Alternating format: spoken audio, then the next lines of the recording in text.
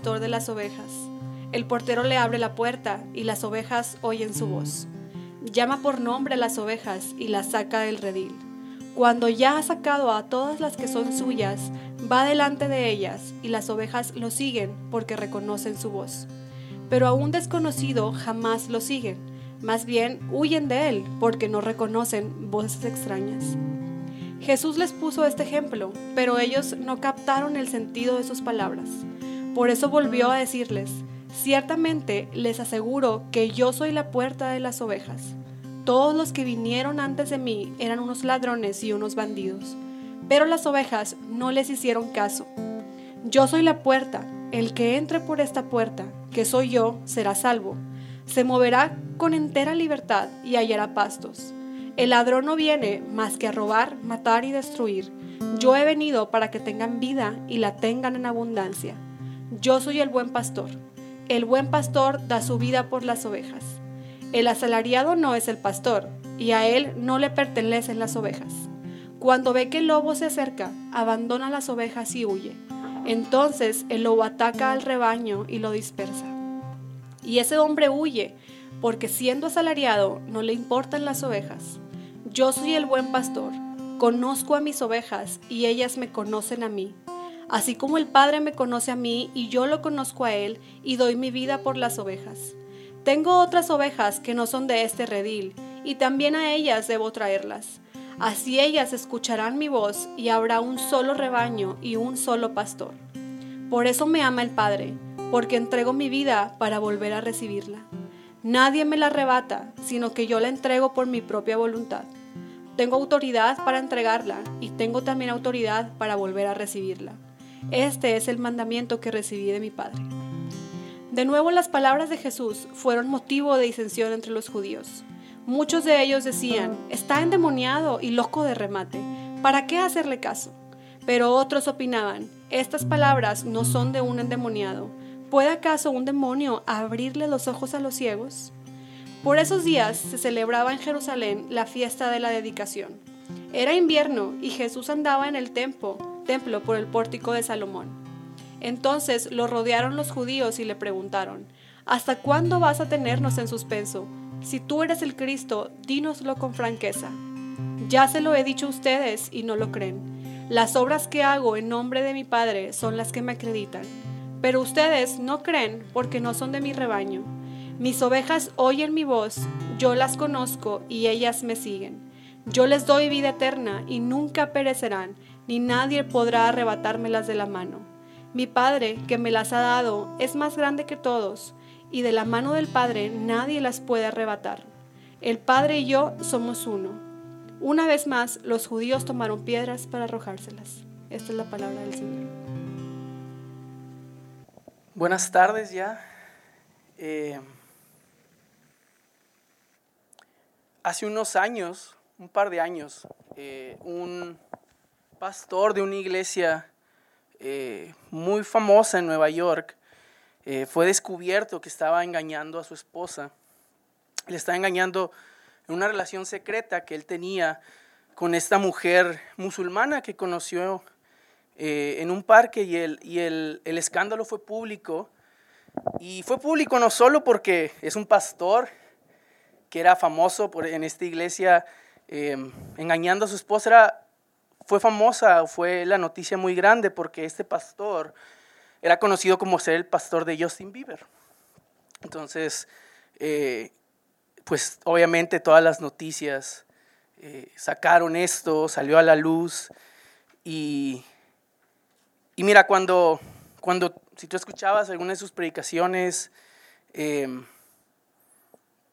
tú podías ver quizás un evangelio bastante diluido desde una vez. Tú podías, espero, ver que muchos de ellos había algo raro en la persona. Parecía más un culto a la celebridad que un pastor. Y sí, honestamente no es alguien que ni yo ni Luis hubiéramos probablemente recomendado a alguien que escuchara incluso antes de saber esto. Pero independientemente de eso, cuando escuchas las noticias y ves lo que esto hizo a la iglesia y el testimonio de muchas personas que incluso creyeron en el evangelio a través de esta persona, la iglesia se manchó y muchas personas quizás empezaron a cuestionarse acerca de la veracidad de todo esto. Después, este es un extremo, pero hay otro extremo que sucedió muy parecido en esas épocas. Este no era pastor, era más, le llaman apologeta, que es estas personas que son que van y debaten y defienden la fe. Y este apologeta era de la India, era muy conocido, muy famoso, muy inteligente, teólogo, filósofo, que iba a universidades y debatía con agnósticos, con ateos, y al fallecer se enteraron de que igual también le estaba siendo infiel a su esposa.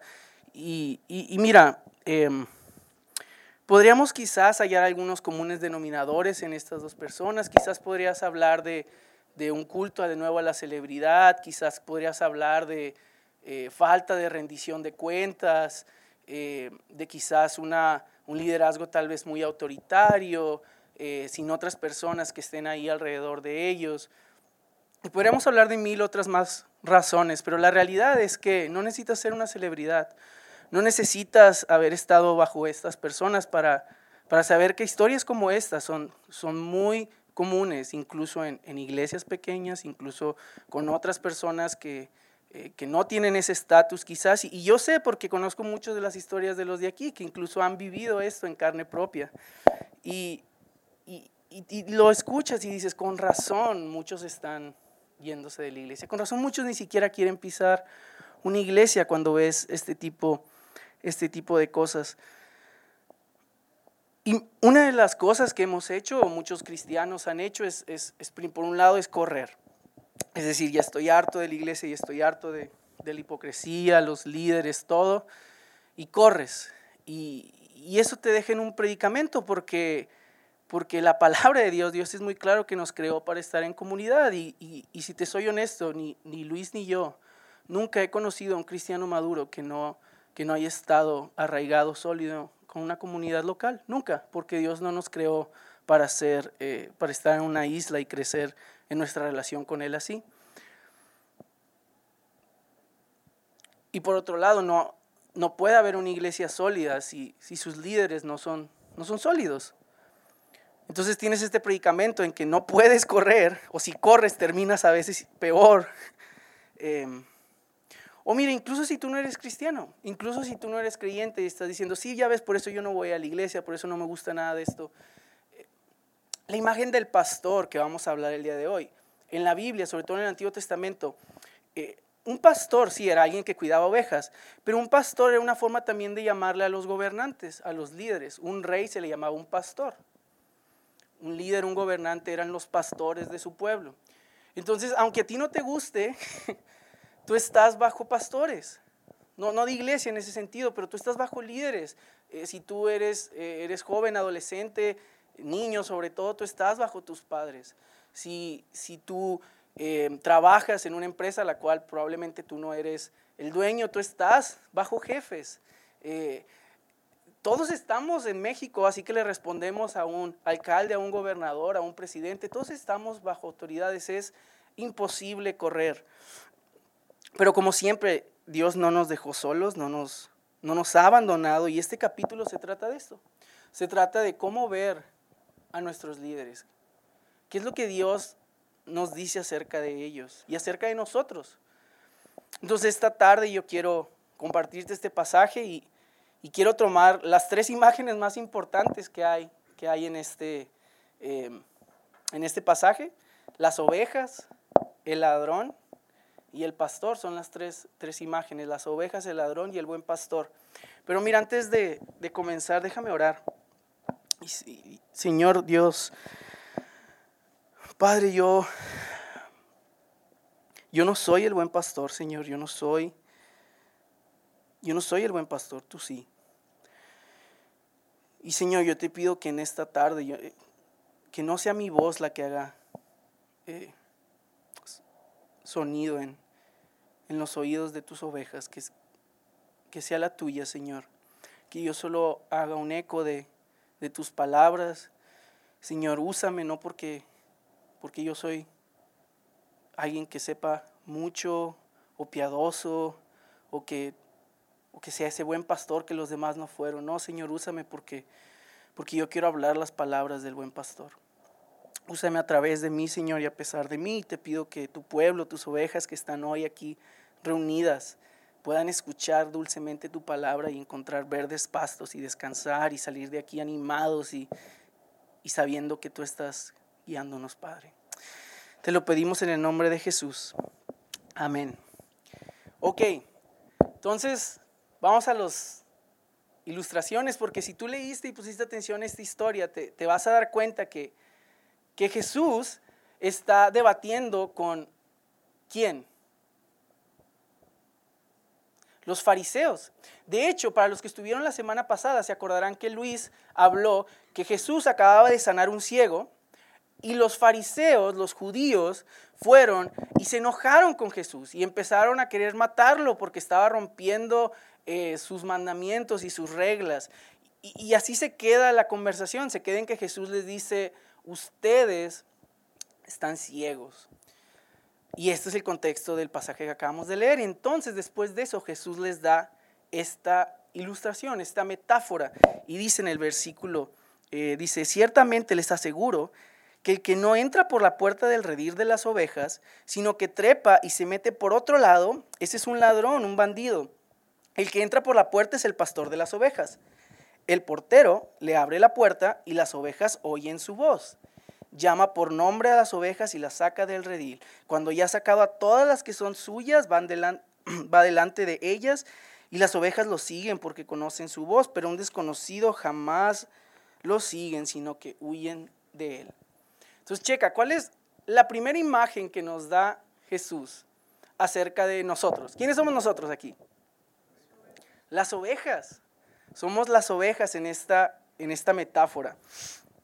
Y dice Jesús que Él tiene unas ovejas aquí y lo dice, pero tengo otras esparcidas por las cuales yo tengo que ir por ellas. ¿Cuáles son esas otras ovejas? Bueno, las ovejas de su redil son los judíos al que le está hablando. Las ovejas esparcidas por las que Él tiene que ir somos nosotros. Es los que la Biblia le llama los gentiles, o sea, un gentil es alguien no judío. Y pregunta, ¿tú eres judío? Pues, tal vez tengas ascendencia judía, pero no eres judío, al menos como en ese entonces se les conocía. Entonces tú eres gentil. Jesús está diciendo, tengo que ir por ellos, tengo que traerlos. Entonces escuchas esta imagen de Jesús que nos llama a sus ovejas y tú dices, qué bonito, porque te acuerdas de ese pasaje que quizás tú conoces, que probablemente tu mamá o tu abuelita tenían en la cocina, del Salmo 23 que dice, el Señor es mi pastor, nada me faltará, etcétera, etcétera. Muchos de aquí se lo saben y es un pasaje de los más conocidos de la Biblia. Y dices, qué bonito, el Señor es mi pastor. Sin embargo, piensa bien en la imagen que te está dando Jesús. Te está diciendo que tú eres una oveja. Ahora, piensa en esto. Cuando tú ves en las noticias que el gobernador, un presidente, un alcalde, un líder político hace una manifestación o quizás va a dar un informe y ves camiones enteros llenos de gente que van llegando y que llegaron ahí porque les prometieron un lonche o porque les van a dar dinero, ¿cómo se les llama a esas personas? ¿O cómo les decimos?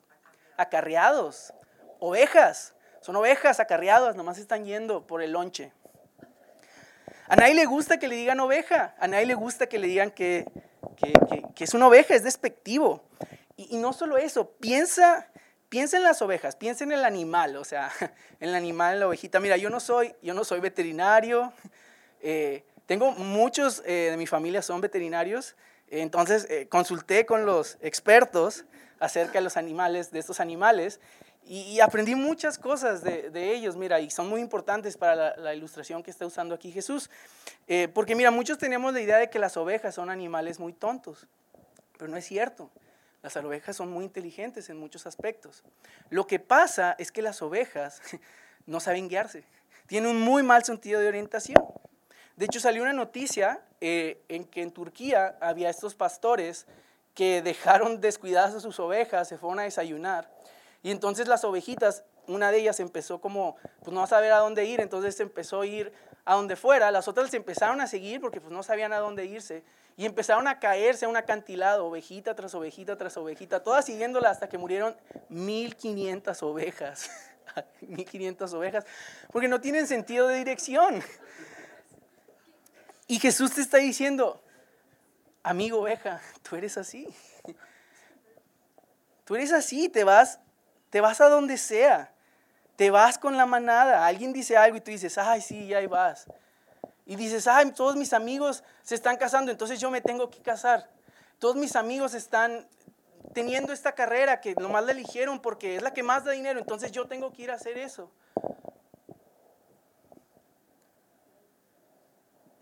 Muchos de ustedes ya están empezando su vida, muchos de ustedes están en esta etapa donde son jóvenes adultos o entrando a la adultez y ya te estás dando cuenta, wow, todas las decisiones que tengo que empezar a tomar.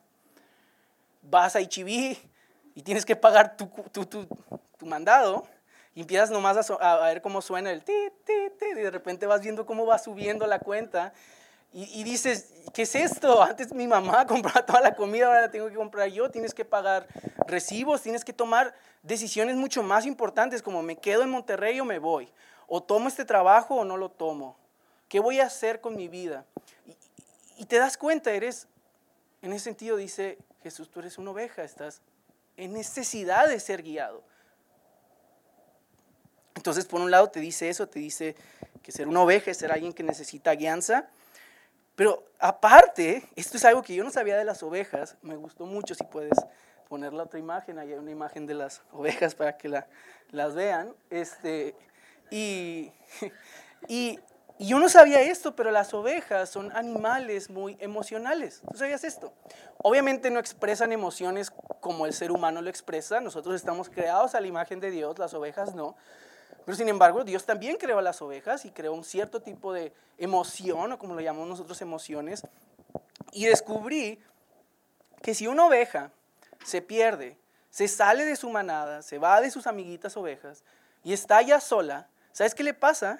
Se deprime, ahí está una ovejita deprimida, para que la vean.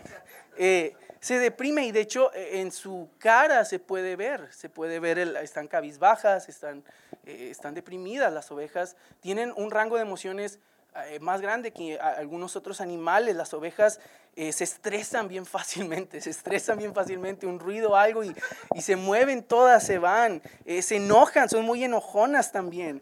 Cualquier cosita y no te metas con una oveja, créeme. Y me gusta esta imagen de las ovejas emocionales, melancólicas, estresadas, enojadas, con sus emociones de arriba abajo. Y dice Jesús, ese eres tú. Y digo, sí, ese soy yo. Y sin embargo, lo que las ovejas necesitan es al pastor, incluso para que las ayude con sus emociones. Para que las vuelva al redil y ya no estén tristes, para que les dé una comunidad, para que les diga, hey, tranquila, no te estreses, aquí estoy. Las ovejas son muy indefensas. Ahora no te metas con una oveja porque probablemente te puede dar unos topes, unas patadas sobre todo, pero si viene un ladrón astuto y sobre todo un lobo, las ovejas son indefensas, no son más rápidas, no son más fuertes y se las van a comer. Y por eso necesitan a los pastores.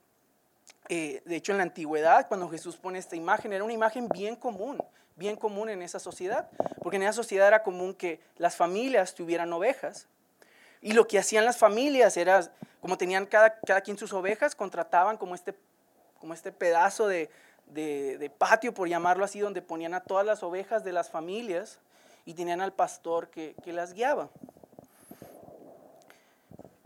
Y era muy importante porque había muchos lobos, había ladrones, había personas que decían, oye, ovejas gratis, no hay nadie cuidándolas, y iba, se las llevaba y las vendía. Y no solo eso, sino que las ovejas, y aquí es donde me identifiqué mucho, a las ovejas les gusta mucho comer, les encanta la comida, les encanta el pasto bueno, pero por sí solas no son buenas encontrando el pasto. Al menos el bueno. Entonces necesitan que el pastor, de hecho esa es gran parte del trabajo del pastor, es llevar a las ovejas, y lo dice Jesús, lo voy a llevar a pastos verdes, a donde hay buen pasto. Entonces las ovejas son un desastre emocional, no, les falta guianza, no saben qué hacer con su vida, son indefensas y necesitan incluso que las guíen para saber dónde hay comida, dónde hay vida. Y por eso se enojaron los fariseos con Jesús, en parte. Jesús nos está diciendo son ovejas. Es hasta cierto punto ofensivo, te debe de humillar que te diga que eres una oveja. Pero hay algo que las ovejas hacen que muchos animales no. Y es que las ovejas, mira, escucha el versículo 3, dice que el portero, no es el portero de fútbol, es el que abre la puerta, dice el que abre la puerta, le abre la puerta al pastor, y las ovejas, ¿qué hacen? Oyen su voz. Y luego me encanta, dice, las llama por nombre. Ahorita Luis mencionó algo, o no sé si fue Luis o fue Héctor, pero Dios no está arriba nomás diciendo, hey, vengan el que quiera. No, dice, te llama por nombre, conoce tu nombre y va una por una y las saca del redil. Y cuando ya las ha sacado a todas las que son suyas, va delante de ellas, guiándolas. Y las ovejas lo siguen, ¿por qué? Porque reconocen su voz. Pero a un desconocido jamás lo siguen. Tú ve y párate en un redil de ovejas y háblales para que te sigan y no te van a seguir. Eres una voz extraña. Y luego les dice a los fariseos, pero ustedes no creen, porque no son de mi rebaño. Mis ovejas oyen mi voz. Yo las conozco y ellas me siguen. Yo les doy vida eterna. Y nadie me las arrebatará de las manos. Quizás tú hayas pensado o hayas escuchado tal vez de algún amigo que te haya dicho, tú eres una oveja, eres un fanático, un religioso. Y ahí los traen en la iglesia, todos como ovejas, y nomás les quieren sacar dinero. Y quizás te hayas ofendido porque te he dicho, oveja, te he dicho que eres alguien que nomás sigues y vas. Y si yo estuviera en tu lugar y me dijeran, ¿sabes qué le diría? Y diría, sí, sí, yo soy oveja. Yo quiero ser oveja. Es más, yo quiero ser más oveja de lo que soy. Porque soy torpe, soy necesitada. No tengo dirección, no tengo propósito. Siempre busco saciarme en pastos que no me dan felicidad. Y ahí voy otra vez, una y otra vez. Yo quiero ser oveja porque mis peores momentos no son cuando soy oveja, son cuando me creo pastor. Soy cuando creo que yo tengo toda la verdad, soy cuando me creo autosuficiente, soy cuando creo que yo tengo el control, que no necesito a Dios, y cuando me voy persiguiendo placeres tontos que no me satisfacen. Y luego me doy cuenta que me he convertido más en un lobo, en una bestia. Es cuando soy oveja que soy más humano. Y mira, en un sentido, todos somos ovejas. Creas en Dios o no, vengas a la iglesia o no, todos somos ovejas. Todos seguimos a alguien. ¿A poco tú crees? Piénsalo, ¿a poco tú crees que esta idea de que la mejor vida que puedas tener aquí en Monterrey es tener una familia bien bonita, muchos hijos, vivir en San Pedro, bueno, si no te alcanza vivir en la carretera, bueno, ya de por sí, si no en Cumbres? Muy bueno, Cumbres. Yo soy de Cumbres, entonces yo puedo decir eso. Bueno, estaba en Cumbres. Y tener una casa ahí bien bonita. Y tener mi familia con mi trabajo bien padre. Tal vez no soy jefe todavía, pero ahí voy. Y que la buena vida es esa. ¿A poco tú crees que eso tú te lo inventaste? No, hombre. Eso lo vienes escuchando desde que eras niño. Ya sea de tus papás, ya sea de la cultura, de la sociedad. Tú estás siguiendo a alguien. ¿A poco tú crees, vete al lado opuesto, ¿a poco tú crees que esto de, no, lo más importante es mi libertad, es mi autoconocimiento, es mi amor propio, es el ser mi mejor versión de quien yo quiera ser? ¿A poco tú crees que eso salió de ti? No tengo TikTok, soy un adulto, uso Reels. Pero abres un video y me lo está diciendo cada huerquillo de 17 años. ¿Tú crees que tú te lo inventaste? Claro que no, tú eres una oveja. ¿A poco tú crees que esta idea que no sabes por qué la tienes, pero la tienes, de que lo único que te falta en el rompecabezas de tu vida es encontrar esa persona que te va a completar por fin, para ser por fin completo, satisfecho, feliz. ¿A poco tú crees que esa idea salió de ti? La vengo escuchando en cada canción que pongo. La he visto en cada película. La diferencia no es que yo soy oveja y los demás no. La diferencia es una, que yo sí soy, yo reconozco que soy oveja, pero que yo quiero escuchar, y ya me cansé de escuchar la voz de las ovejas y quiero escuchar la voz del pastor. Y el pastor no soy yo, no es Luis, es el buen pastor, es Jesús. Entonces déjame terminar este punto con esto, porque son buenas noticias que seas oveja. Alégrate si eres oveja, porque dice que yo les doy vida eterna y nunca perecerán. Y lo escucha, porque yo prediqué de esto hace unas semanas. ¿Te acuerdas? Dice, nadie podrá arrebatármelas de la mano.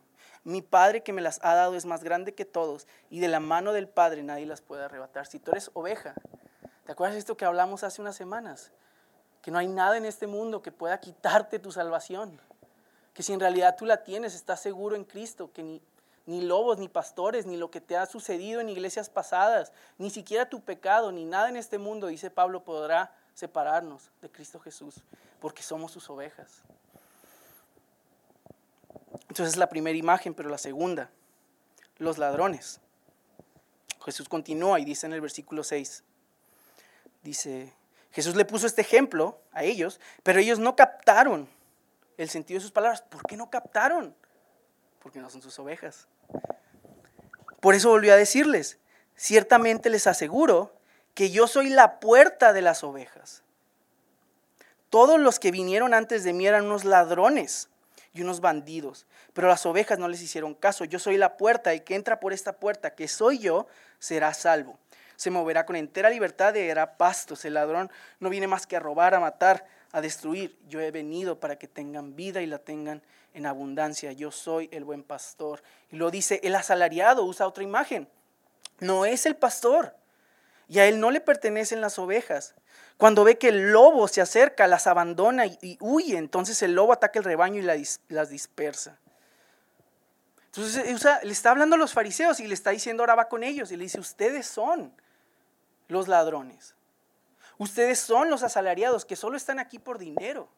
Ustedes son esos pastores que nomás quieren a las ovejas cuando es por su conveniencia.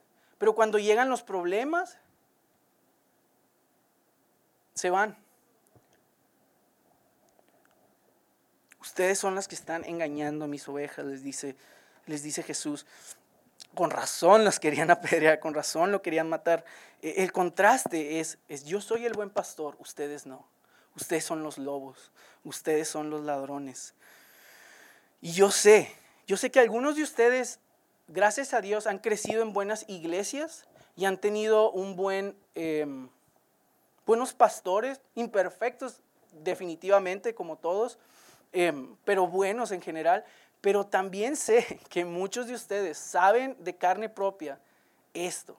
Saben lo que es tener a un pastor autoritario, dominante, que ha hecho garras a su iglesia.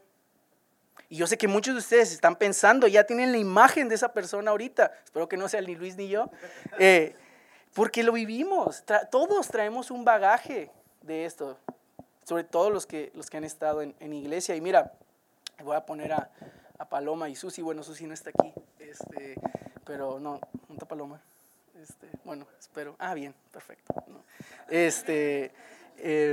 Yo me acuerdo mucho cuando apenas conocíamos hace unos años a Paloma y a Susi. Y siempre que Luis y yo las citábamos para querer hablar con ellas, para empezar a conocerlas y platicarles del proyecto y la plantación y todo, siempre su respuesta era ay, no, me va a regañar. Siempre pensaba que Luis y yo las citábamos porque íbamos a regañarlas o porque hicieron algo malo y quizás era un momento para confrontar y decían, ay, me habló el pastor, me quiere regañar. Y yo me acuerdo que cuando pasaba esto, obviamente no existía la confianza que tenemos ahorita, acabamos de empezar a conocernos, pero me acuerdo mucho, dije, ¿qué bagaje no traemos? O sea, que pienses que si el pastor quiere hablar contigo, es porque te quiere regañar.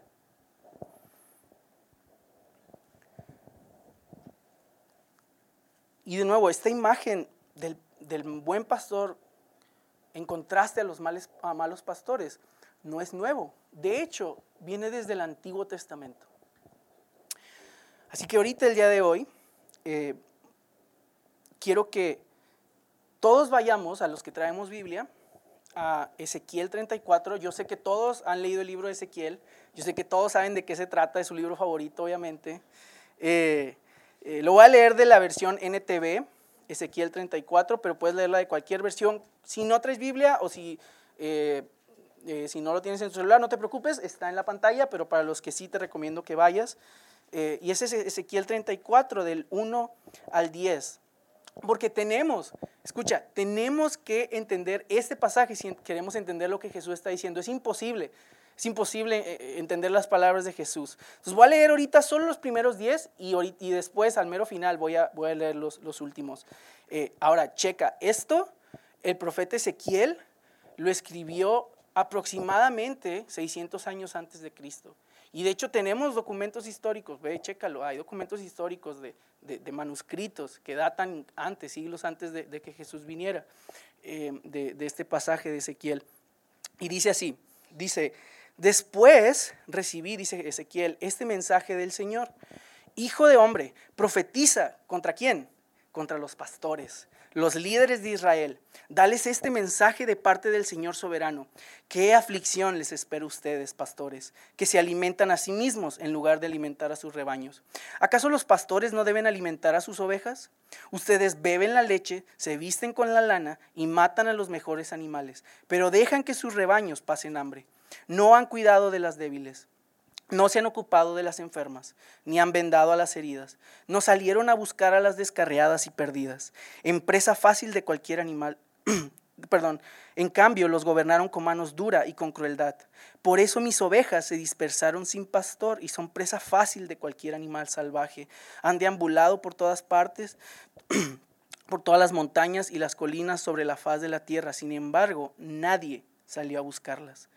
Por lo tanto, pastores, oigan la palabra del Señor. Tan cierto como que yo vivo, dice el Señor soberano, ustedes abandonaron a mi rebaño y lo expusieron al ataque de toda clase de animales salvajes. Aunque ustedes eran mis pastores, no salieron a buscar a mis ovejas cuando ellas se extraviaron.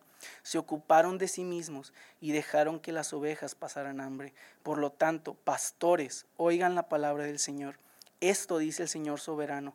Ahora me declaro enemigo de esos pastores y los haré responsables de lo que les sucedió a mi rebaño. Les quitaré el derecho de alimentar al rebaño y no dejaré que sigan alimentándose a sí mismos. Rescataré de su boca mi rebaño. Las ovejas ya no serán su presa. ¿Ya ves por qué querían apedrear a Jesús?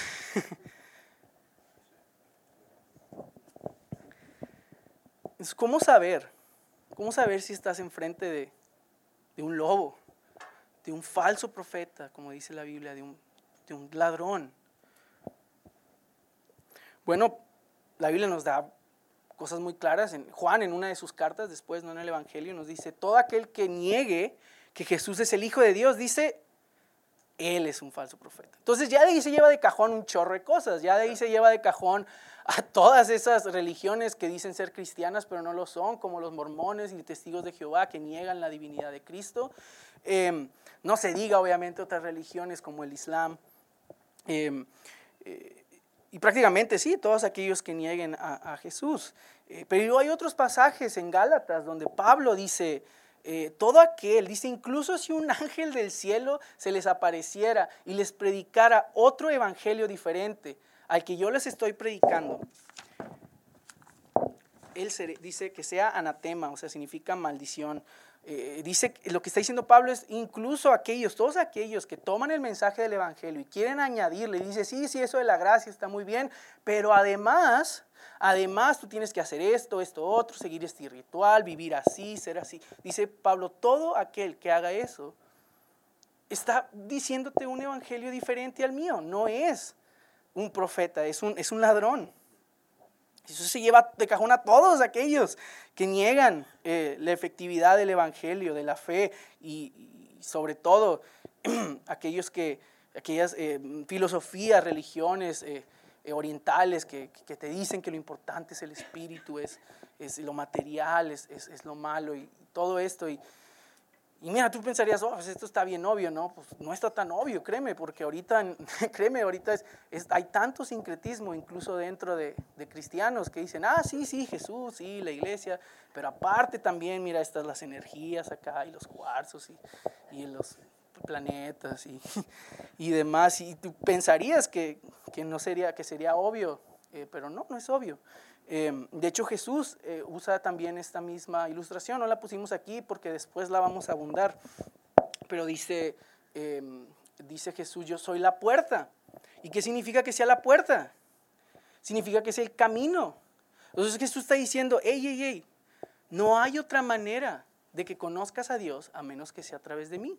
Por eso les digo, más adelante lo vamos a ver, porque más adelante dice, yo soy el camino, la verdad y la vida. Nadie llega al Padre si no es por mí. Entonces, ya de cajón, Jesús sería cancelado. Si tuviera Twitter, Jesús sería cancelado en nuestra cultura porque diría, ¿cómo Jesús? No seas intolerante, no seas exclusivo. Pero Jesús le dice no. Y sin embargo, y este es el punto que quiero llegar, Jesús no va contra ellos. Jesús no va contra estas otras religiones, va contra su propio pueblo. Y ahí es donde dice, ahí es donde están los mayores lobos. Ahí es donde están la mayoría de los ladrones. Y es que es muy triste, pero es tan verdad que hay tantas iglesias que están desviando a la gente, que están prometiendo un evangelio, por ejemplo, que le llaman el de la prosperidad.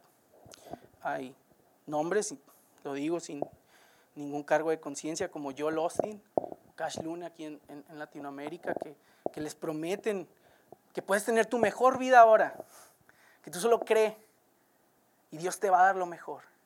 Y Dios quiere bendecirte aquí en todas las bendiciones materiales y que si estás sufriendo es probablemente porque te falta fe. O hay otros que te venden faramaya, como uno que quizás haya escuchado, que se llama Benny Hinn, que dice estar ungido por el Espíritu y que venden faramayas y milagros, pero que en realidad solo apuntan ellos mismos. Es pura mentira y están engañando a miles. Son las iglesias más llenas. Es triste ir a las librerías cristianas a veces y ver libros de una falsa maestra que se llama Joyce Meyer y ver sus libros ahí que son los más vendidos. Hay otros, y quizás tú has ido a estas iglesias que tú vas y parece más un circo de locos, de endemoniados, en donde en vez de un hospital para enfermos que necesitan la gracia y el evangelio, en el nombre del poder del Espíritu dicen hacer cosas que si Pablo las viera les escribiría otra carta como las que le escribió a la iglesia de Corintio. O hay otros, y estos creo en lo que algunos, y sé que varios crecieron, que no es ese extremo, pero es el otro, es la iglesia que completamente el mensaje es más moralista, que la gracia y el evangelio sí se predica, pero muy rara vez. Y en realidad lo que se enfatiza más es cómo vienes vestido a la iglesia hoy. O cómo es que el hermano tocó el piano o la guitarra acústica adelante y no el órgano. Y que enfatizan una más y más acerca de que tú tienes que vivir este cierto tipo de vida por obras, irónicamente, para ser salvo. Ahora hay otros más modernos que ya se dieron cuenta que ninguno de los dos extremos ya está atrayendo a la gente, entonces hay que atraerlos de otra manera, ¿no? Y mira, yo aquí quiero ser muy cuidadoso porque ahorita es el contexto cultural en el que estamos, y mi intención no es, créeme, causar polémica, pero si estoy hablando de cómo cuidarte, de enseñanzas falsas, tengo que hablarte de esto. Yo es que muchas iglesias ya dejaron la faramaya, ya dejaron ese que le llamaban el legalismo, y ahora lo cool, lo que está de moda es hablar de este mensaje motivacional, diluido del evangelio, que cuando tú lo escuchas parece más, de nuevo, un mensaje motivacional, de autosuperación, centrados en mí, Que claro que al final sí te habla un poquito de la gracia y del amor, pero que si tú lo escuchas en realidad al pastor, al comunicólogo, se pasó 40 minutos hablándote de sus historias y de cómo los 5 pasos para que seas mejor. Y al final unas chispitas de la Biblia por ahí. Y es que en el exterior parece obviamente bastante cristiano, y no me malinterpretes, muchas personas han venido al evangelio a través de eso, muchas. Porque irónicamente ahí está también la Biblia, incluso Dios ha orado a través de eso. Pero en su liderazgo y sus enseñanzas están más basadas en hacerte sentir bien, de motivarte, quizás de hacerte sentir una experiencia genial, increíble. Un comunicólogo, predicador, fantástico, carismático, pero que rara vez te llama a confrontar tu pecado, al arrepentimiento y a una vida de discipulado. Y que no se mueva más allá de un momento del domingo en la mañana, de una buena experiencia. Y de nuevo, no te estoy diciendo esto porque creo que estás en núcleo, estás en la iglesia, en la buena. No te estoy diciendo esto por esto. No estoy diciendo porque Luis y yo somos los chidos, los que sabemos. No, te estoy diciendo esto, y escucha, porque quiero que sepas la diferencia, creo que lo puse aquí, la diferencia entre un buen pastor y un mal pastor. La diferencia entre un mal pastor y un buen pastor es que uno se apunta más a sí mismo y el otro apunta más a Cristo que a él mismo. ¿Escuchaste? Uno apunta más a sí mismo y el otro apunta más a Cristo que a él mismo. El mal pastor quiere que escuches principalmente su voz.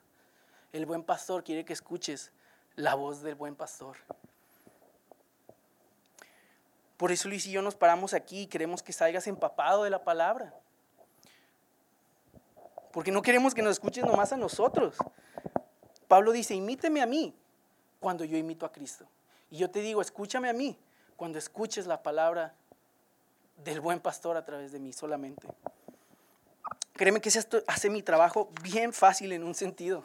Bien fácil, porque mi trabajo, sí, es preocuparme por las ovejas, es ver por ellas, pero mi trabajo principal es ser eco de la voz, de la palabra, es ser fiel a la palabra. Y es bien fácil porque yo no te tengo que convencer aquí con un mega show, con luces, con humo, con faramaya. No tengo que venir a hacer eso, tengo que exponer la palabra y sus ovejas van a escuchar su voz. Ese es mi trabajo. Mi poder no está en mi voz, sino en la voz a la que yo hago eco. Y termino este punto con esto. Es verdad que necesitamos hablar de tanto ladrones como incluso simplemente puede ser bien intencionados, pero pastores quizás mal preparados, ingenuos, que se han dejado llevar por la corriente, lo que sea que sea. Es verdad que hay que hablar contra ellos, pero mira, ahora quiero volver a ti. Porque quizás tú estás pensando, sí, ellos, pero tú, pues tú estás diciendo, yo no soy pastor. Y lo más seguro es que Dios no me llame a ser pastor. Pero aunque tú no seas pastor con P mayúscula, por llamarlo así, tú eres un pastor en un sentido con P minúscula. ¿Y a qué me refiero? Si tú tienes una familia, ¿quién es el que está encargado inmediatamente de pastorear esa familia? Eres tú. Si tú estás en esta iglesia, la Biblia nos llama a cuidar y a pastorear unos a otros, discipularnos el corazón de tu hermano. Tú estás llamado a pastorear a otros. En esta iglesia creemos firmemente en el discipulado, en el que Luis y yo no hacemos todo, en el que nosotros los ayudamos a ustedes para que crezcan unos con otros. Y eso significa que tú vas a estar en un sentido responsable de aquel al que tú estés caminando con él juntamente. Tú estás pastoreando y la pregunta, ¿qué tipo de pastor vas a ser? Y lo que quiero que sepas es que lo más importante es qué voz estás escuchando. ¿Qué voz estás escuchando? Porque muchas veces la peor voz no es la de los falsos maestros, no es la de esas personas allá afuera vendiéndote faramaya, es tu propia voz. Es la voz de tu conciencia que te dice, yo no puedo venir a Dios. No puedo venir a Dios después del pecado que acabo de cometer. Cuando la voz del buen pastor te está diciendo, ven, regresa. A veces la peor voz es la voz de superioridad que tú te dices a ti mismo, que dice, el problema son ellos, los conservadores, o los progres, o estos que no. Cuando Dios te está diciendo, no, el mayor problema eres tú, ven a mí. O qué voz está escuchando de derrota, de impotencia, que dices, yo no puedo cambiar. Señor, es que ya lo intenté, ya no puedo cambiar y es imposible. ¿Estás escuchando eso o estás escuchando la voz del pastor que dice, no, sí hay cambio? Ven, yo soy la vid, todo el que esté en mí va a dar buen fruto. Y tercer y último punto, última metáfora. Jesús dice, yo soy el buen pastor. Y lo que quiero hacer aquí, en un sentido, espero, es que veas lo que yo vi cuando yo tenía 19 años y conocí a Cristo. Y es que cuando yo recién me convertí, yo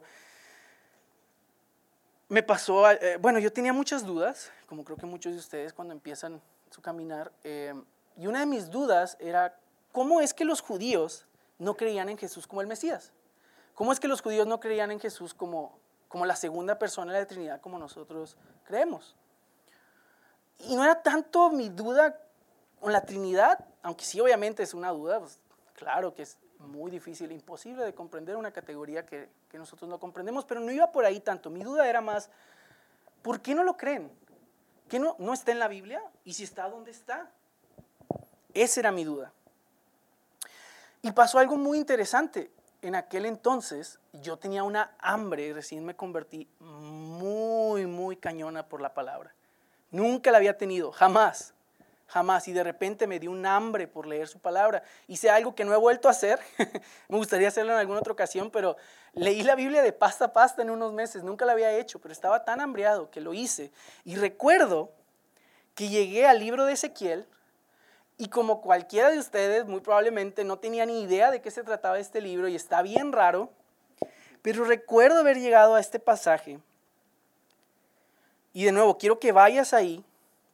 Lo voy a leer de la versión NTV, voy a leer del versículo 11. Y quiero que escuches, subrayé, si lo estás leyendo aquí, subrayé algo, que es algo importante, y agregué, si puedo llamarlo así, algo a la traducción, que son buenas traducciones, porque de hecho, cuando yo lo vi por primera vez, lo vi en una traducción también, pero estaba en inglés, que creo que le hacía más fidelidad a lo que quiero exponer. Sin embargo, ahorita lo vas a ver, es cuando es la palabra yo que se repite, es una palabra en hebreo que es ani, y dices yo, y se repite una y otra vez. Entonces, léelo, si lo estás leyendo en la NTV, es prácticamente lo mismo, solo agregué algunos yo para que veas la fuerza de esto. Y dice el versículo 11, escucha, esto dice el Señor soberano. Recuerda, esto es años antes de Cristo. Yo mismo saldré a buscar a mis ovejas y las encontraré. Yo seré como un pastor que busca el rebaño esparcido. Yo encontraré a mis ovejas y las rescataré de todos los lugares por donde quedaron esparcidas ese día oscuro y nublado. Yo las sacaré de entre los demás pueblos y naciones y las traeré de regreso a casa, a su propia tierra. Yo las alimentaré en las montañas de Israel, junto a los ríos y en todos los lugares habitados. Así es, yo les daré buenos pastizales en las altas colinas de Israel. Yo mismo cuidaré de mis ovejas y les daré un lugar para que se recuesten en paz, dice el Señor soberano. Yo buscaré a mis perdidas y las traeré sanas y salvas de regreso a casa. Vendaré las heridas, fortaleceré a las débiles. Sin embargo, destruiré a las gordas y poderosas. A ellas también les daré de comer, pero juicio. En cuanto a ti, rebaño mío, esto dice el Señor soberano a su pueblo, yo juzgaré entre un animal del rebaño y otro. Separaré a las ovejas de las cabras. ¿No les basta quedarse con las mejores pastizales? También tienen que pisotear a lo que queda. ¿No les basta con beber el agua cristalina? También tienen que enturbiar con las patas el resto del agua. ¿Por qué mi rebaño tiene que comer lo que ustedes han pisoteado y beber el agua que han ensuciado? Por lo tanto, esto dice el Señor soberano, sin duda alguna, yo juzgaré entre las ovejas gordas y las ovejas escuálidas. Pues ustedes, las ovejas gordas, han empujado, embestido y desplazado a mi rebaño, enfermo y hambriento, hasta esparcirlo por tierras lejanas. Así que yo rescataré a mi rebaño y ya no será maltratado. Juzgaré entre un animal del rebaño y otro. Sobre ellos pondré un solo pastor, a mi siervo David. Él las alimentará y será su pastor. Yo, el Señor, seré su Dios. Y mi siervo David será un príncipe en medio de mi pueblo. Yo, el Señor, he hablado.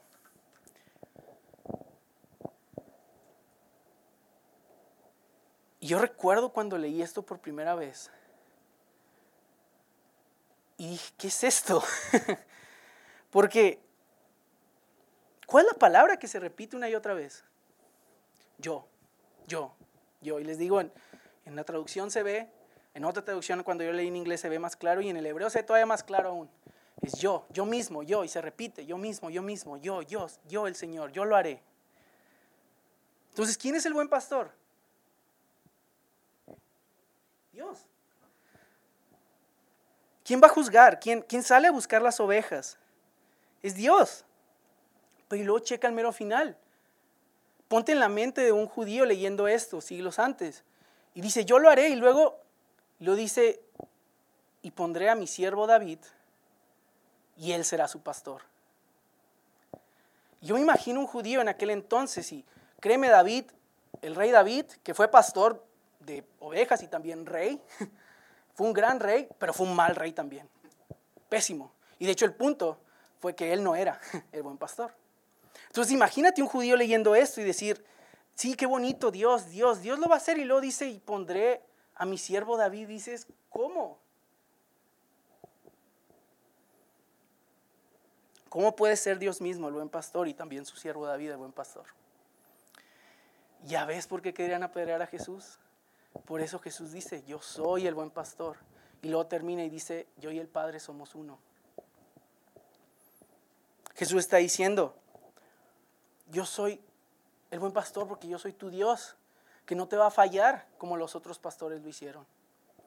Pero también soy el buen pastor porque no solo soy Dios, sino que soy este descendiente de David, este hombre, este Dios encarnado que sabe las luchas y problemas que tiene sus ovejas porque Él se hizo oveja. Él sabe lo que es tener angustia, Él sabe lo que es tener dolor, Él sabe lo que es tener sufrimiento, Él sabe lo que es que te rechacen, Él sabe lo que es que te traicionen. Y entonces dice, el buen pastor no solamente te guía, sino que sabe lo que estás pasando.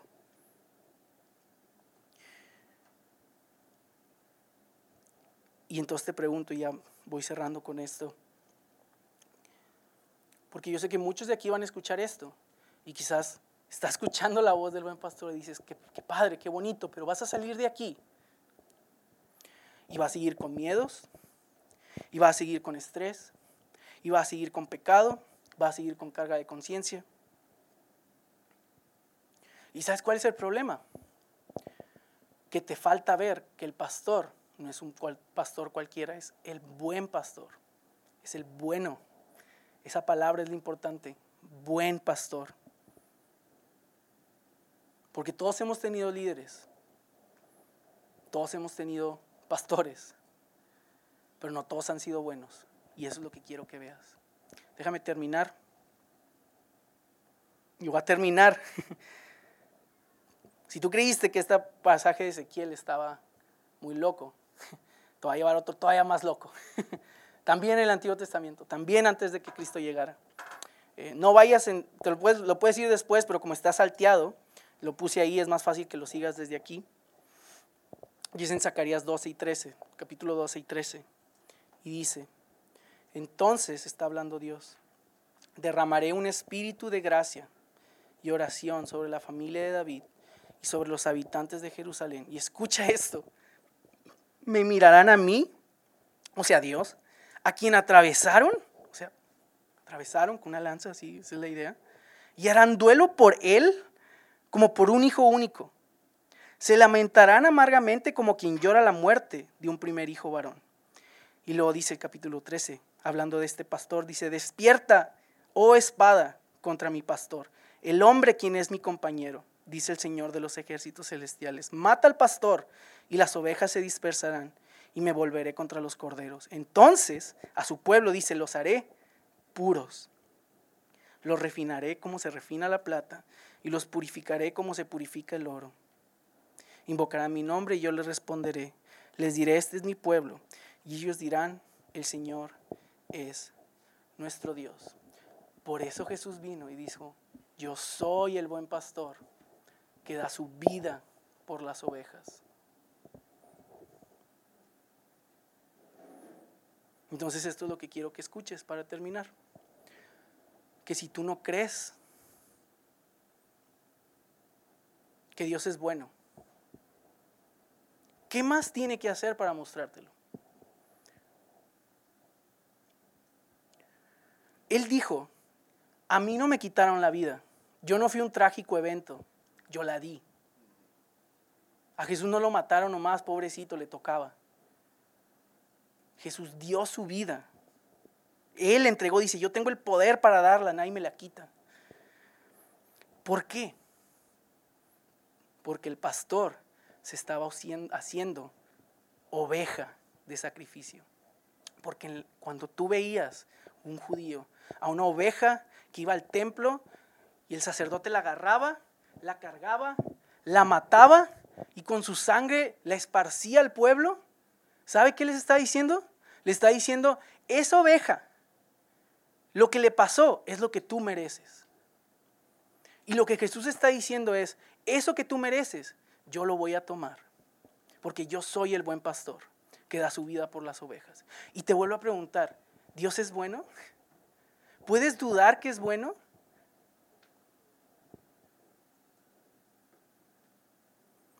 Ayúdame cerrando tus ojos y orando conmigo al buen pastor de las ovejas, al que da su vida por las ovejas. Y dile, Señor mi Dios, tú eres bueno y yo no lo creo. Señor, tú eres el buen pastor, pero yo veo mi vida llena de problemas, llena de heridas, llena de estrés, llena de miedos. Señor, que un domingo hoy estoy emocionado y al día siguiente salgo y peco y me olvido de todo. Y Señor, yo veo muerte en familiares, amigos secuestrados.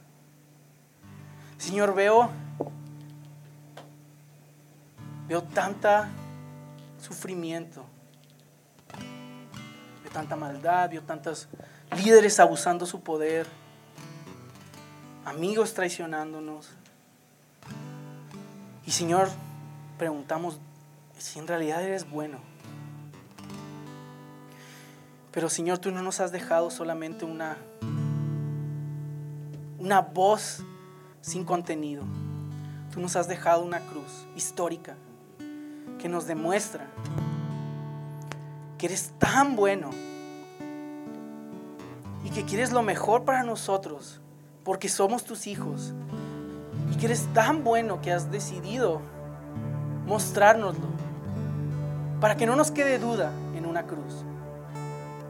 Y Señor, el día de hoy, que cuando salgamos y dudemos de esto y dudemos de tu bondad y veamos nuestro sufrimiento y pensemos, ¿dónde estás? Señor, que podamos voltear a la cruz y veamos al Cordero y decir, ahí estás. Y eres bueno. Eres bueno porque ahí debería de estar yo y no estoy.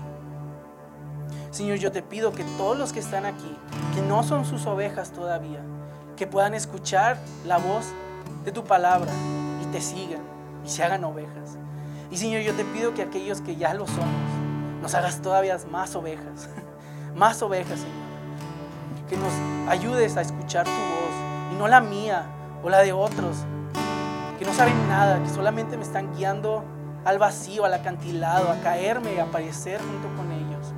Señor, que si voy a perecer, que sea por tu causa, Señor, que sea siguiendo al buen pastor. Ayúdame a seguir su voz, porque solo ahí hay pastos verdes.